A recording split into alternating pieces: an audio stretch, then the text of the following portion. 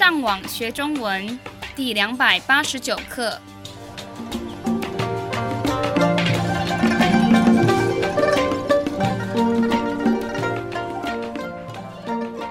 大家好，我是杨老师。大家好，我是赖老师。And hello, I'm Adam. 欢迎加入我们的中文学习课程。我们先来看今天课程会用到的生字。社会 Society.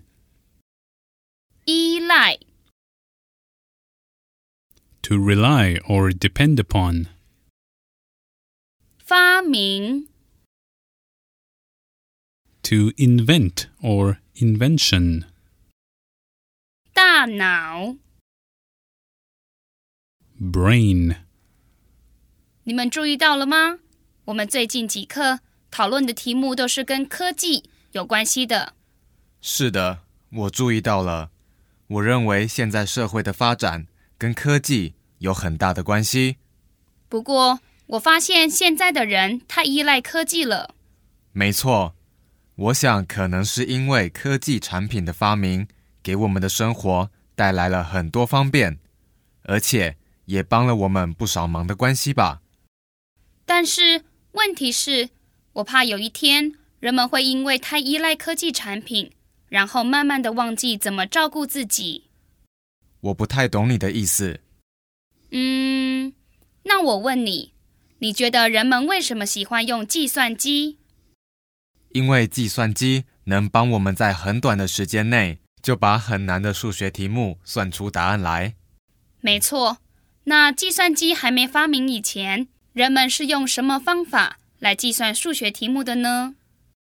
应该是先把题目写在纸上面，然后再慢慢的算，不然就是自己用大脑算吧。可是这样的做法比较慢。可是问题是，现在有很多学生看到数学题目的时候，都不愿意先自己想一想，就直接把计算机拿出来算。有时候连一些很简单的数学题目也要用计算机算。我不懂你的意思。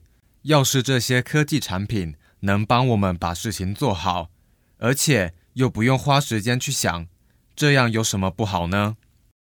那比如说，我之前去一家便利商店买东西，我一共花了55块钱，所以我给服务员105块。然后我看到他用计算机算他要找我多少钱。为什么像这种简单的题目，他还要用计算机算呢？他不能自己用大脑算吗？我觉得你想太多了。那我再给你另外一个例子吧。上个礼拜，我哥哥开车带我们全家人去餐厅吃饭，他一直看他车子里的 GPS， 都不自己想该怎么走。这样，要是有一天他的 GPS 坏了，他一定会很容易迷路的。可能吧。可是科技的发明也有很多其他优点，像上个周末，一个朋友找我跟他一起去爬山，可是问题是，那时候我很想在电视上看一场棒球比赛。所以呢？后来我还是跟朋友去爬山了，不过因为我的手机可以上网，所以我在爬山的时候一直注意看我的手机，看棒球比赛比得怎么样。要是我的男朋友也这么做，我会非常生气。爬山的目的是为了呼吸新鲜的空气，还有看自然的风景，并不是看你手机里的棒球比赛。其实我的手机只能看到比赛的结果而已，不能看到他们正在比赛的情况。但是我最近听说，有另外一款手机可以看到他们正在打棒球的情况呢。哎呀，算了，我不想再跟你说了。好吧，那现在让我们复习一下今天教你们的几个生字。Society. 社会 To depend or rely upon. 依赖 To invent or invention. 发明 brain. 大脑。我们希望今天的课对你们有帮助。